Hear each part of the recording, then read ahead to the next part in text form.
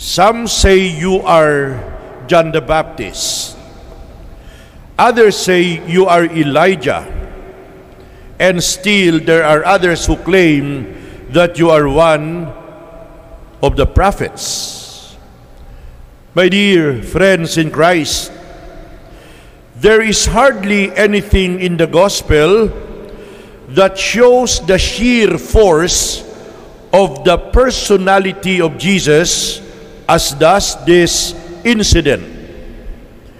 This moment was like a crisis in the personal life of the Lord. Whatever his disciples might be thinking, he knew for sure that ahead lay an inescapable cross. Things could not go on much longer. The opposition to him, the opposition to his mission, was gathering itself to strike. The problem that was confronting the Lord at this point was this: had he any effect at all? Had he any effect at all?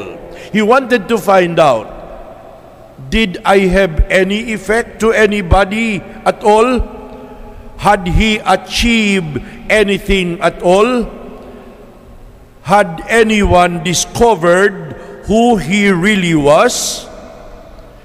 If he had lived and taught and moved among people, and then no one got a glimpse of who he really is, that he is God, then all his work, all his miracles, all the parables, all the teachings had gone for nothing. And there was one way that he could leave a message with people, and that was to write the message on someone's heart. Write the message on someone's heart. And so at this moment, our Lord put all things to the test. He asked the disciples what people were saying about him and what are some popular rumors and reports about him. And when he asked the question, there was a breathless silence. He put a question that meant so much: who do you say that I am? And suddenly everybody was quiet, and it was Peter, the primus inter pares, the first among equals, the spokesman of the 12, the most talkative. It was Peter who realized what he had always known deep down in his heart. And Peter said, "Oh, you are the Messiah, Lord. You are the Christ. You are the Anointed One. You are the Son of God." And with that confession of Peter, our Lord knew that he did not fail, that he was able to write his message on somebody else's heart, on Peter's heart. Now we come to a question that has been half put and half answered in detail, or the whole gospel is not fully intelligible. No sooner had Peter made this discovery that Jesus told him and told the others what he must undergo. Our Lord said to them, "The Son of Man must suffer greatly. He will be rejected by the elders and the chief priests, the scribes, and be killed and rise after 3 days." What were the messianic ideas that were in the minds of people when Jesus came? They were violent, they were nationalistic, they were destructive, they were vengeful. No wonder Jesus had to re-educate the disciples on the meaning of messiahship. No wonder they crucified him in the end as a heretic. There was no room for a cross, and there was little room for suffering in a picture like that. And when Jesus connected messiahship with suffering and death, he was making statements that were to the disciples incredible. He was making statements that were to the disciples incomprehensible all their lives.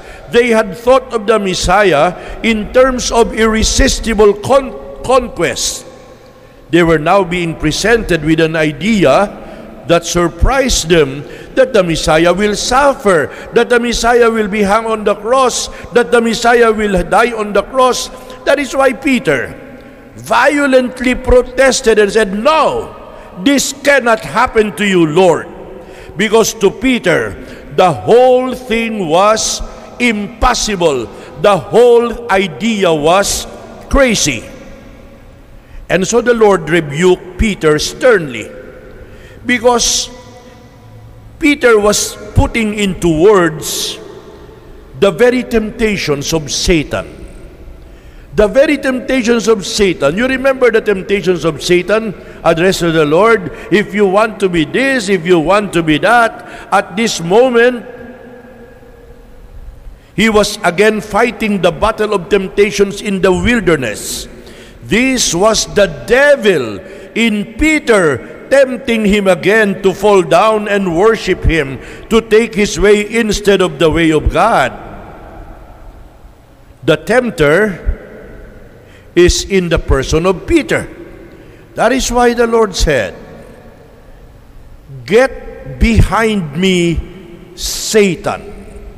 Your place is not in front of me. You cannot dictate to me. Your place is behind me." My dear brothers and sisters, in today's gospel, the tempter actually is not Satan, but a well-meaning friend, a close disciple in the person of Peter, who in good faith rebuked and advised Jesus to avoid suffering and defeat. According to Peter, Jesus is Messiah, He is Son of God, and He cannot be a suffering Messiah, a defeated Messiah on the road to Calvary.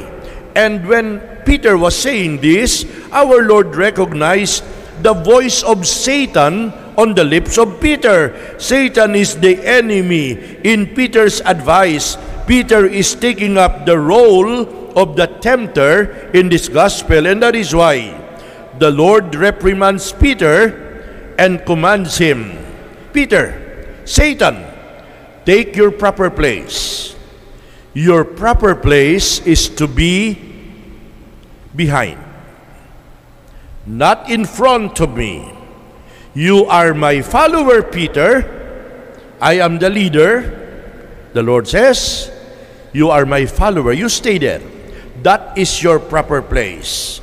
You are a stumbling block to my mission."